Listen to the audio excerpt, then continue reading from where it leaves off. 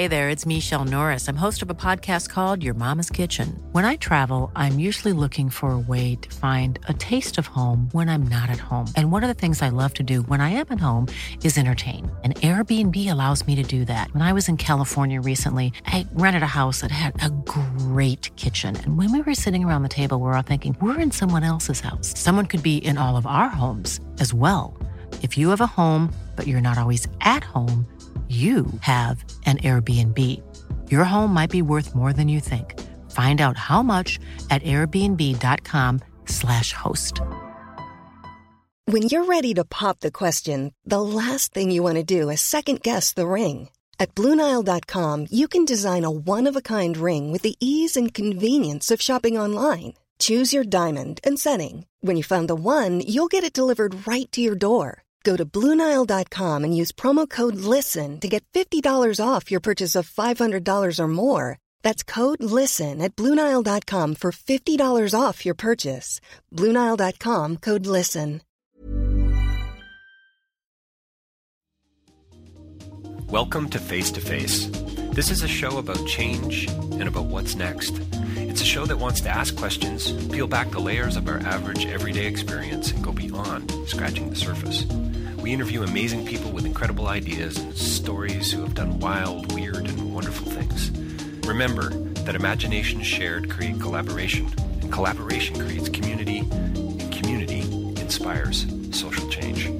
I'm David Peck, and this is Face to Face.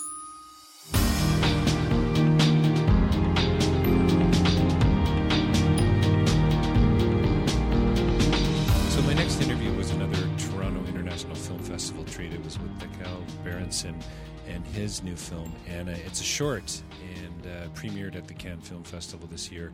And Dekal and I had I hope he agreed, but we had an incredible talk and just fascinating. And, you know, for such a short film, it was remarkable how much conversation we had before the record button was hit and after we finished recording. He has a master's degree in international relations, and it certainly comes out, and you can see it in his filmmaking. Another film, Ashmina, that you're also going to want to see. We talk about 67 ideas for short films that Dekal had, and it's fascinating to talk about his creativity and how he thinks. And this film, Anna, it touches on some pretty difficult subjects, frankly. There's so much going on. This is a beautiful film. The performances are stunning.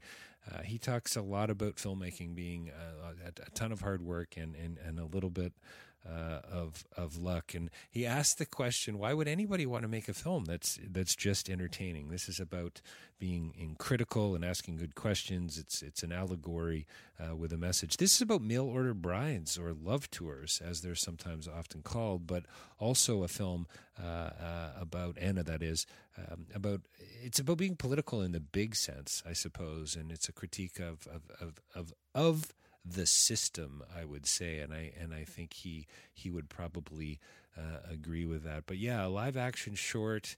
It's a story about a single mom living in Ukraine, looking for love. So fascinating interview, fascinating film. You're going to want to find it online. Anna is the name. Dekal Berenson is the interview that we were about to step into. DavidPeckLive.com for more information about my writing and my public speaking.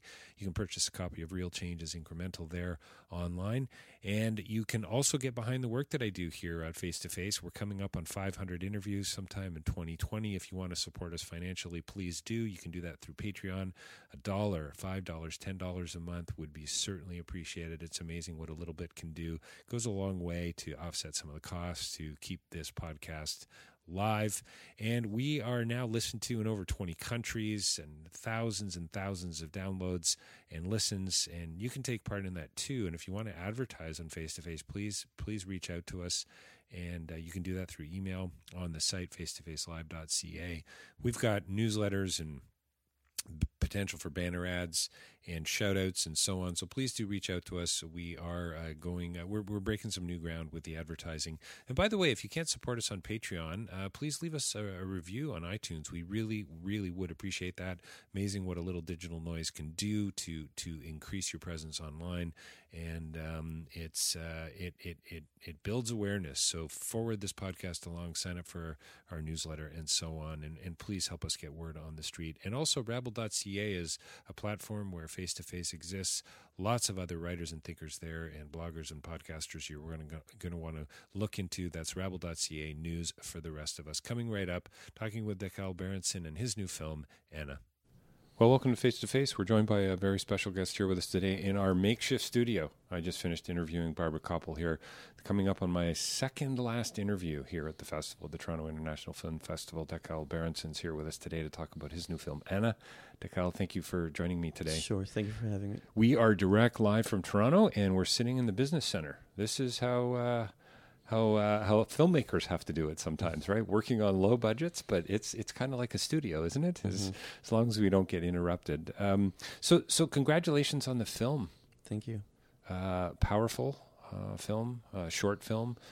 Can you tell me a little bit about some of the decisions you made behind why you chose to do a short and not a full length feature? Was that a budget concern? And then I'd love to talk about some of the issues that your film raises. So first of all, I'm a filmmaker for 3.5 years only. So I have a master's in international relations and European studies from the Central European University in Budapest. I'm Israeli, but I left Israel in 2000, straight after the military service. So in Israel, we go to the military for 3 years, from 18 to 21.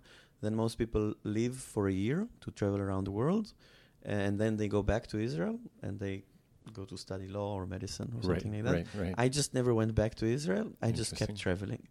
So I traveled for a year, and then I ended up in Budapest, met somebody, stayed there, did the master's in international relations, and moved to London and moved to New York. It's a very, very long story. But throughout all the years, I've always wanted to be a filmmaker. I wanted to experience different things, do different things. I didn't think it was right to just go straight to study filmmaking before, Oh, interesting. I was going to say, why international relations before filmmaking? I really feel I just doesn't feel right to. I mean, a lot of people, they come out of film school and if it's in the States or some other place where you don't have to go to the military. You go out of film school when you're 22, 23, you haven't really done anything in life. Haven't experienced anything. Yeah, that's why sometimes you go to a film festival, you see student films, and they're all about the same relationships and sex and stuff that interests young people. Yeah, sure. Not about anything, a little bit more deeper than that, or more interesting or more original. So anyway, it never made sense to me to go to study film early. But on the other hand, I did go into film later than I wanted to or should have. And it's just like a long, personal story that maybe is less interesting. But so I became a filmmaker 3 years ago, and in the beginning I did 3 months in the London Film School, and then left again because I felt that I'm already too old to experience, and film school was a bit of a waste of time for me. And also, tuition is expensive in the London Film School, in any film school. I bet. And I realized that I can just take that money and go and shoot my own film or two or three. Fund my next few films. Because also in the film school itself, they also don't give you the camera and they don't give you... So even if you go to the school and you finish the 2 years, you still have to go and find money and find equipment. And it just didn't make any sense to me. So I left the school and made my first short film, and you can't make straight a feature, just first of all because you don't have experience, and also nobody will give you money to do that. Right. So you go and you make your first short, and then I sent it to festivals, and it was accepted in many festivals, but all of them very, very small. I mean, the biggest was maybe Still the Bahamas. Pretty affirming, yeah. Yeah, no, it was not bad, but the Bahamas Film Festival, and maybe a few like Florida. I don't even remember the Twin Cities Film Festival, stuff like that. But then my second film, so the first one I shot it in the UK, and that was expensive. It's expensive to do anything in the UK.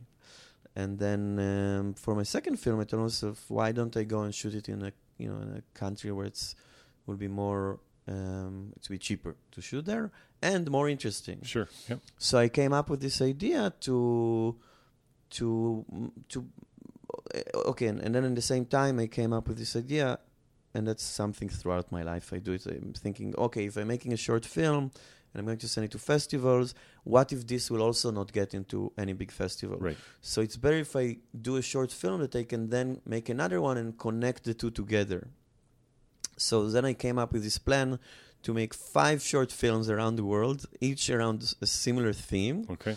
So I will have the possibility to a great connect idea. them into a feature in case none of them gets yes. into a big festival. 5 short 15 or 20-minute films. Yes. All of a sudden you have 100. Yes, suddenly you have a 105-minute feature, right? Nice. So then I went to Nepal and I made my second film, Ashmina, which tells the story of a 13-year-old girl who packs paragliders for foreign pilots who fly in Nepal as paragliders. So they land in the landing field, and then these children run to them and offer them to pack their paragliders for small change. And that's the story of Ashmina. And that's actually based on a personal experience. Sure. I've been to Nepal 6-7 years ago, and I met these children, and I told myself, when I'm finally a filmmaker, I will come here and make a film about tell it. this story. Yeah. That's So then, cool. Well, it's amazing that you did it. Yeah. That you it's actually crazy. followed through. How many people Yeah. actually probably say that Well, and don't do it? no, not many. Yeah. So- Question 2, not to Yeah. break up your story, why didn't you shoot it on a handheld at the time? Oh no, it's just just the tech- stylistically. You mean when I flew Yeah, there? when you No, were there, I you wasn't. know? I wasn't then a filmmaker You weren't yet. a I filmmaker wasn't. yet. Yeah. Got it. So I went to Nepal, and before I went to Nepal, I have this very strange personality. Like whenever I get like rejected or fail in something, instead of making it me like think about quitting, it just makes me much more stronger. That's So funny. something happened to me after my first film. I wrote a treatment and I sent it to some producer, and he didn't like it. I was like so upset, and I went and I just wrote on a piece of paper 67 ideas for short films. 67. 67, yes, That's in cool. just in a few hours. Each of them just 2 lines, and one of them was Ashmina, and one of them was Anna, the short film that is screened here. And I wrote both scripts for Ashmina and Anna, and then I just decided, okay, I'll go first to Nepal, shoot Ashmina, and then as soon as I finished Ashmina, I had 2 weeks rest in London, flew to Ukraine, Wow. looked for locations. It was March of last year. I was there with my producers, and in March it's snowy. So It looked was cold. very beautiful. Mm-hmm. But we realized if we're starting to make the film now, by the time we finish, by the time we make it, it's spring. So we will not have this snow.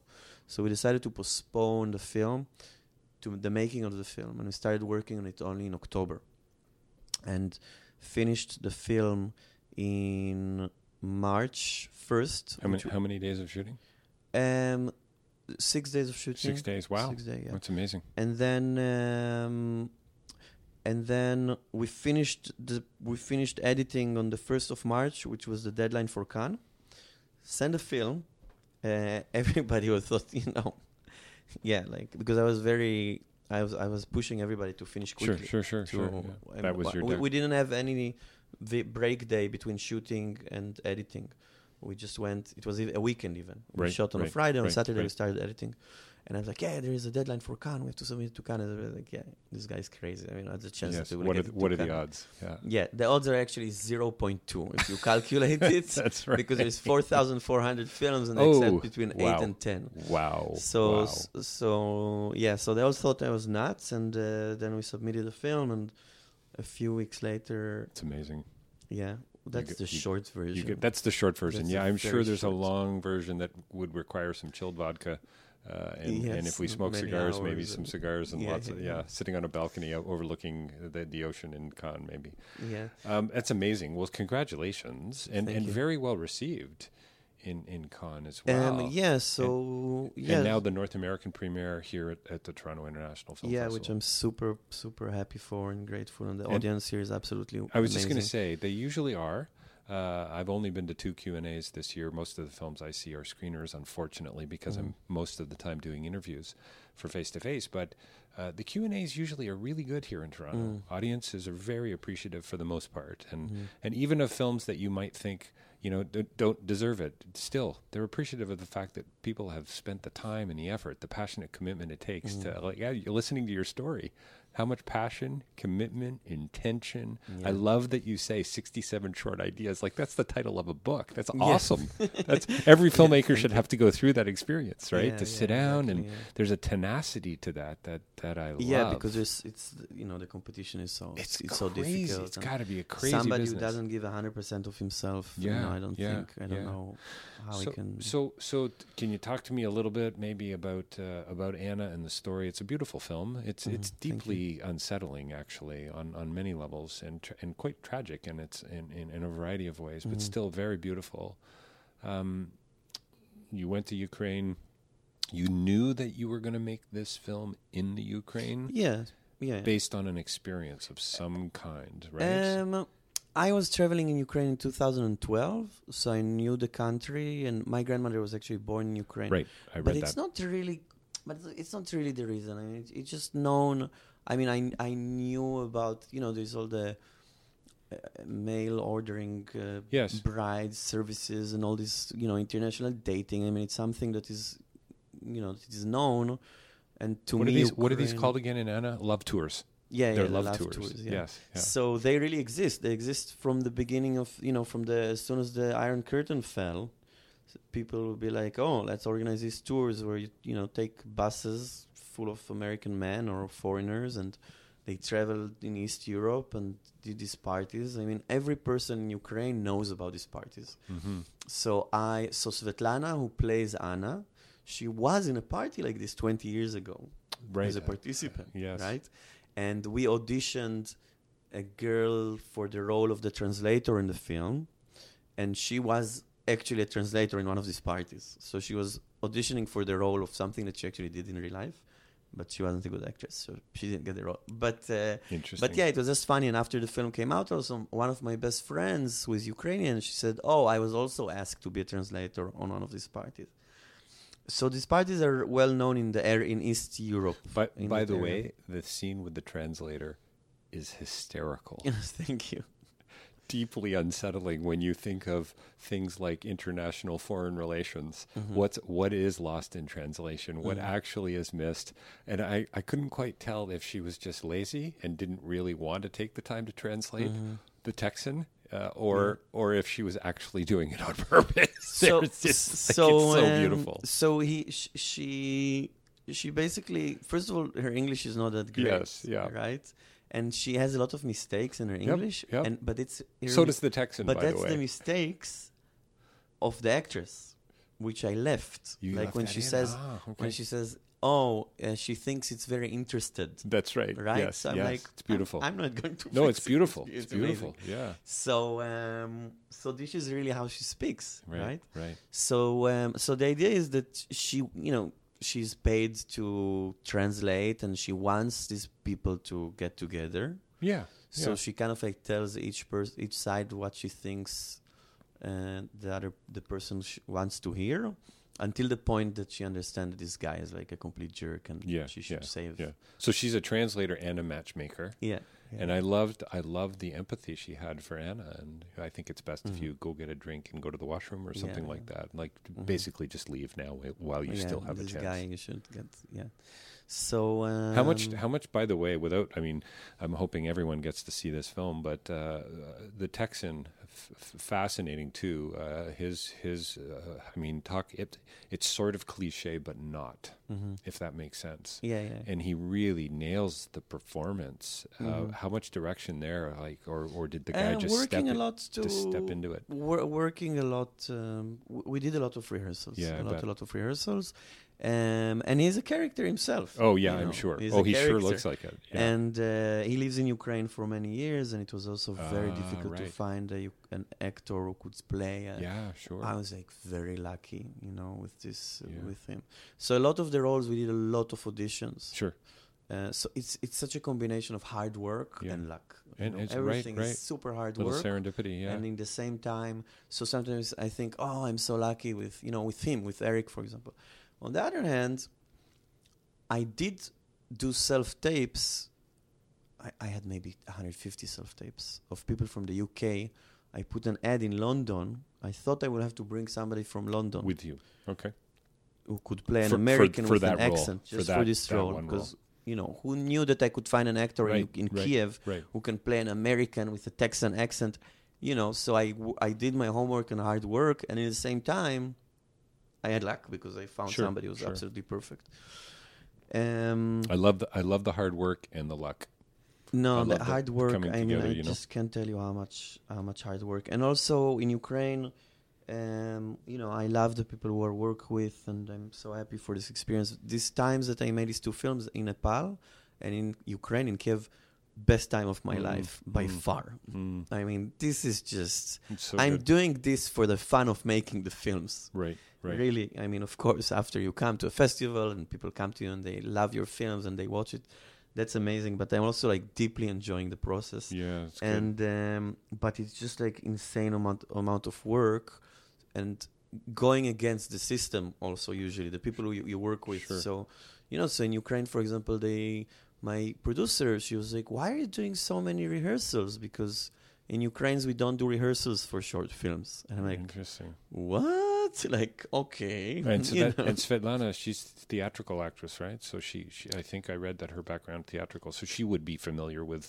No, we had to make a lot of rehearsals, a lot of rehearsals, and they were, they told me, they all thought I was crazy for working hard.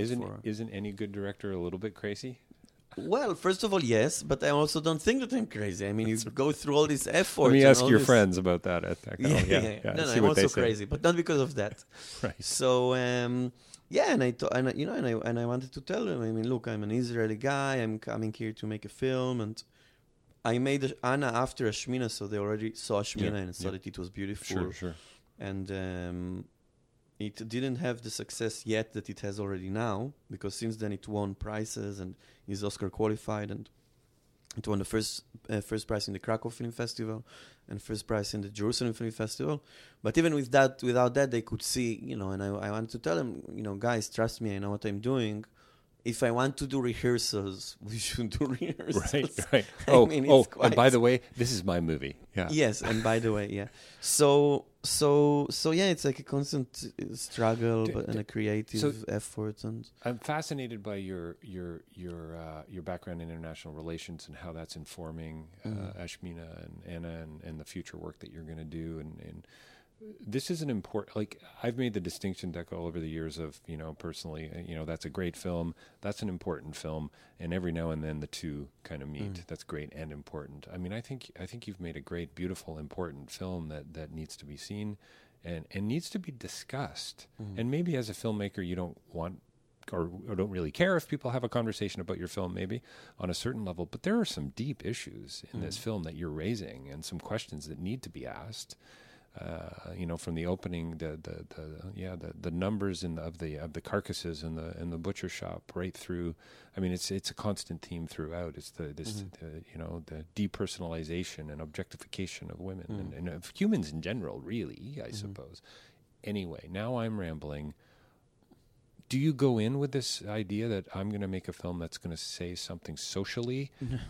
Not really? No, of course. I'm laughing because the answer is of course. Yeah, of course. Because if you're going to do all this effort, why bother? You need the reason. You need to make you need to make something which is important, because otherwise, I personally don't understand people who make films that are just entertaining. Right. So and I think great. and behind this whole project, so to connect it to what I was talking about before, absolutely. So Anna has all these themes, the objectification of women and these tours, that there's so much wrong in them. This idea that you take these quote unquote rich Americans, but really they're in the US they're probably blue collar totally. Yeah. And then but they go there, and for these Ukrainian women who lived in East Ukraine, it's some kind of they live in terrible conditions and they would want to move abroad, and each person brings This is something about a dream. wants. It's about a dream for something else, for something other, maybe in some cases. Yes, and then in the case of Anna, she meets this guy, and it turns out that he's probably not much better than the drunk people that you see in the first scene, right? And as I said, in Ashmina, there's different themes. Ashmina is about child labor and about the effects of mass tourism on third world countries, and so all these themes are important for me, and I guess that obviously my background in international relations, affect me in the stories that I want to tell and what attracts me. There's got to be a fine balance too between making a beautiful piece of art and making something that's and a doc film, I suppose. Not that they're beautiful pieces of art, but what I mean is that it's not what's the word I'm looking for? Didactic. Unctuous. Yeah. That that guy's really preaching to me here now. He's hitting me over the head. He's not. It's the big musical score that comes in to make me feel emotional and no music. right? Absolutely no music. Yeah. So people come to me always. Composers come to me and it's like, I want to give you your card if you need music for your film. I was like, no, there's not going to be music in my film. Right. And they ask me why, and I'm like, because it's easy and it's manipulative, and I don't like that kind of filmmaking. I first of all thank you, for saying all that, and I agree 100%. It's a very fine balance between telling a story, which is on the surface just a story, but in the same time it's meaningful and political, and also allegorical and visual. As you noted in Anna, from the first shot, you see these carcasses of meat, and maybe in the first moment you don't, not quite sure where we're going. Yeah, it's just meat. It's just a meat factory. But then in the end, you're thinking, that scene, actually, that shot, it's very visual. It's similar visually to the scene where the women sit on the sofa. So you're supposed to make that connection, which, name tags, numbers. Yeah. And it's. I wondered, Dekal, for a brief moment, I wondered if I'd stepped into a horror film briefly with the carcasses. And in a way, there is almost kind of a relational horror to what plays out. Yeah. Right? It's not horror in the traditional sense of the word, but the separation of it. Right? And that sort of deep cynicism to it is a bit horrific, troubling. Yeah. So it's always a challenge, and a challenge also to keep that meanings and layers of meanings, to tell that visually. How much of it's written in for you at this point in your career, and how much do you sort of discover along the way? So really, I'd say 80% is written, probably. Yeah. So in the very first draft of the film, she was just working in a butcher shop and cutting meat. So you just see her cutting meat, but then the idea came of, maybe you can just go to a real meat factory and show these big carcasses hanging. So you take it,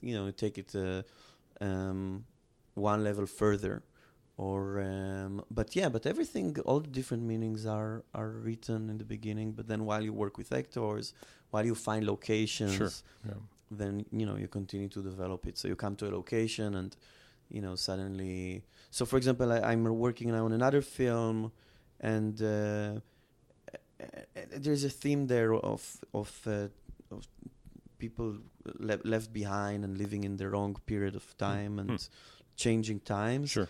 And then this idea suddenly came of to show the landscape, and a beautiful landscape, but then you shift the camera and then suddenly you see these electric wind turbines, right? And that's some kind of visual symbol for change and for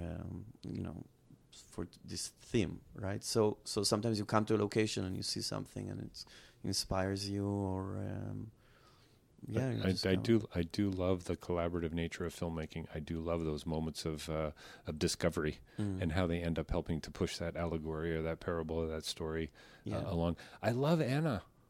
I love Anna. So I love her too. I love the film, but I love her. Right out of the gate, my heart went out to this woman, and you, she's so alone. She's so alone, and yet she still has enough sensitivity and care and empathy that she's willing to feed the dogs in the way. I mean, this is lovely, beautiful stuff. I mean, so some dark themes in a way, and yet, would you say you're a hopeful filmmaker in the sense that you are pushing back against where it seems maybe we're heading in some respects? Yeah, but personally, I'm not hopeful at all. Unfortunately, that's why I'm making. But you're laughing and you're smiling, I'm making these though. films quickly because I think it's all going to end fairly quickly. We're done for soon, are we?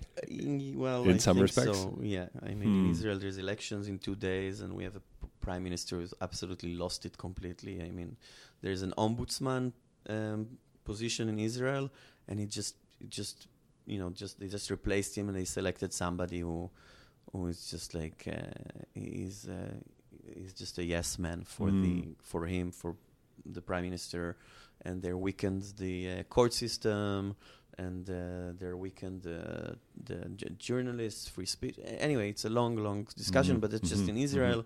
But of course, it's the same in Poland, Hungary, Turkey, the U.S., Brazil. I mean, the whole world is just spiraling into... When you look back at the last 30, 40, 50 years, let's say, it seems to me that I feel like we should be a little farther ahead politically, relationally. No, we're going backwards. Yes, you would imagine that it would go further, would it we progress, but no, unfortunately not. And I keep thinking about, just think about 21st century technology plus somebody like Hitler. Just think about it for, 10 seconds. And I mean, we are lucky with Trump that Trump is just somebody who's, accidentally ended up there, but he's not a very bright person. But think if somebody who's actually bright and would know how to use his popularity and use everything that Trump is kind of like accidentally did. Right. But somebody who's actually with, 160 IQ and with the intention of dismantling the American democracy. It's probably... Then what?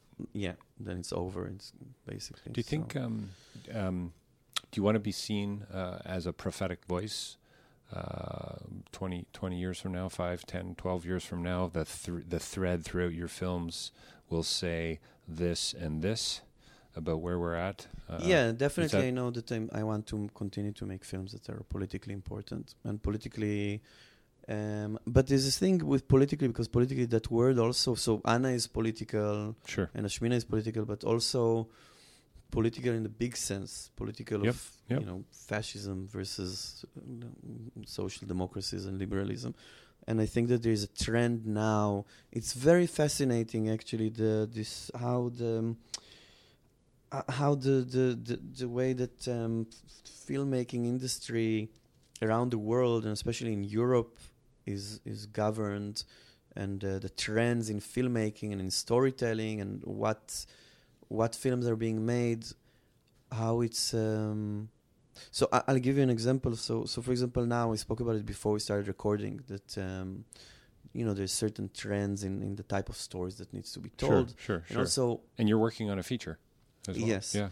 And what I want to say is that, so basically now everywhere filmmakers are encouraged to tell their own personal story, right? Their own personal story.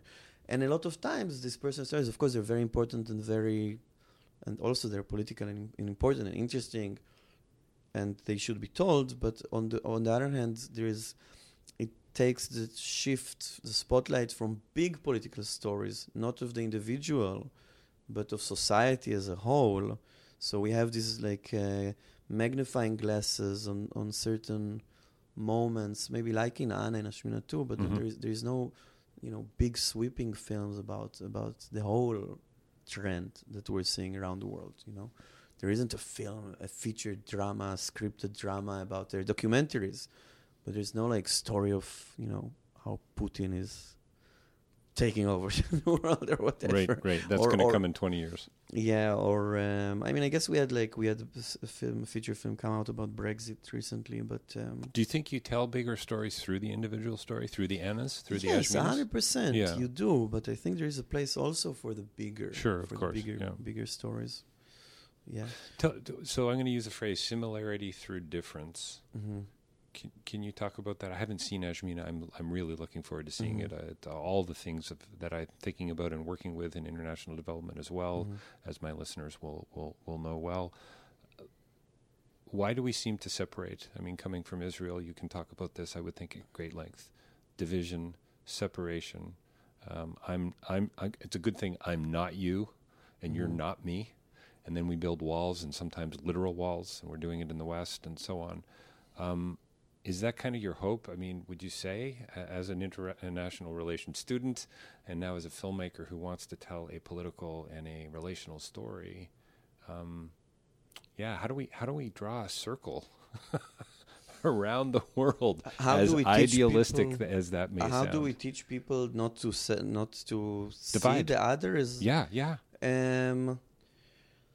well, the problem is that the hegemonic system, I don't think wants that to happen, because that's the way that that people control each other. I mean, in Israel, I just read a really interesting article about how actually Benjamin Netanyahu, the prime minister, is actually keeping Hamas in Gaza, their political control there, because it's good for him, because then he can rally the Israeli right wing behind him, telling to them, look, we have this enemy, we have these people who want to hurt us.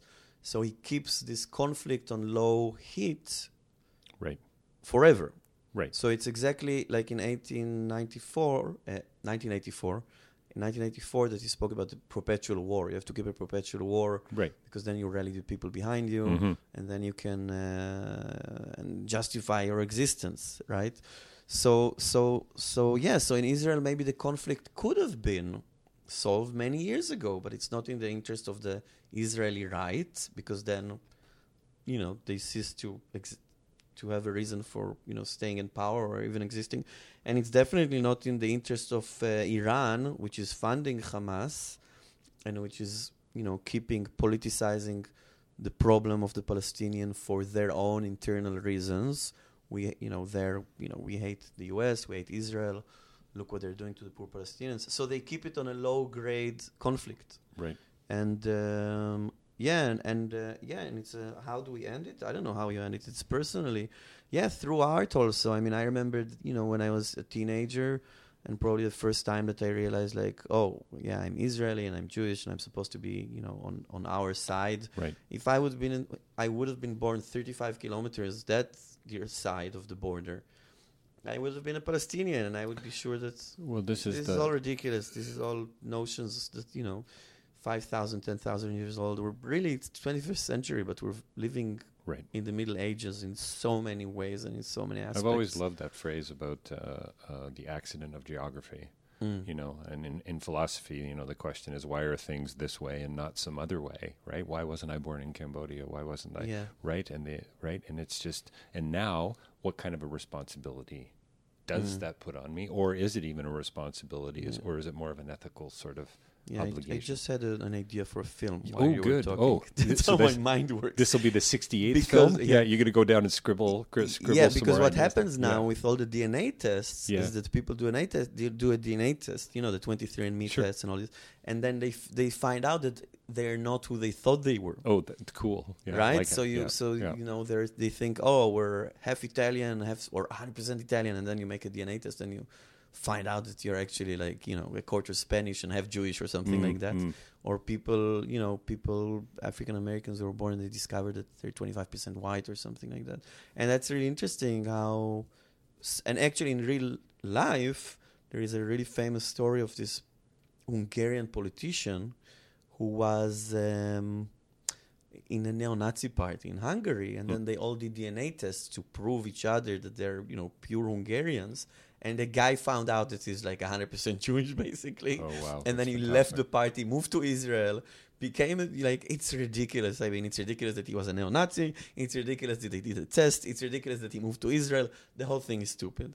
So, I don't know. I don't think we're going to end it in our lifetime. No, I don't think so either, but I do hope we're moving in the right direction. I think we are, for sure, in many respects. And films like yours, honestly, they're interesting and entertaining. They're beautiful to look at. And for me, anyway, they're layered enough that they can generate a conversation like this that I would like to continue, but unfortunately, we're gonna have to wrap up. Can you tell us just a little bit about your first feature film and the craziness around trying to get it funded and so on? And when is it going to be done? When are you back to the Toronto International Film Festival? So actually, I'm already shooting another short film November. Okay, good. And then I might be continuing this series of segments of shorts. They're not shorts; they're segments of a bigger of a feature. I have more scripts than I need actually. So I might be shooting 3 more of them to have 5. Nice. Or I'm going to take one of them and expand it into a feature, which is Adva, which I'm also in discussion about creating a feature out of it, because that was supposed to be the next short that I would shoot, and it tells the story of it basically shows how a date escalates into a non-consensual sexual situation. And then the girl wakes up in the morning and not understanding, how it happened, and it follows that for that kind of scenario. So you don't pick really cheery, light topics, right? It's I don't find them interesting. Cheery topics. That's right. No, and it's interesting too to me that still in Anna, even though there is this, even the cinematography sort of has this existential angst-like tone kind of embedded within it, if I can say that. But I don't know. There's still hope there to me. There is. You are pushing back against that cynical edge, and I think that's a beautiful thing. Dekel Berenson, thank you so much for your time today, talking about your beautiful and important new film, Anna, here at the Toronto International Film Festival. I'm really looking forward to your next piece. Thank you.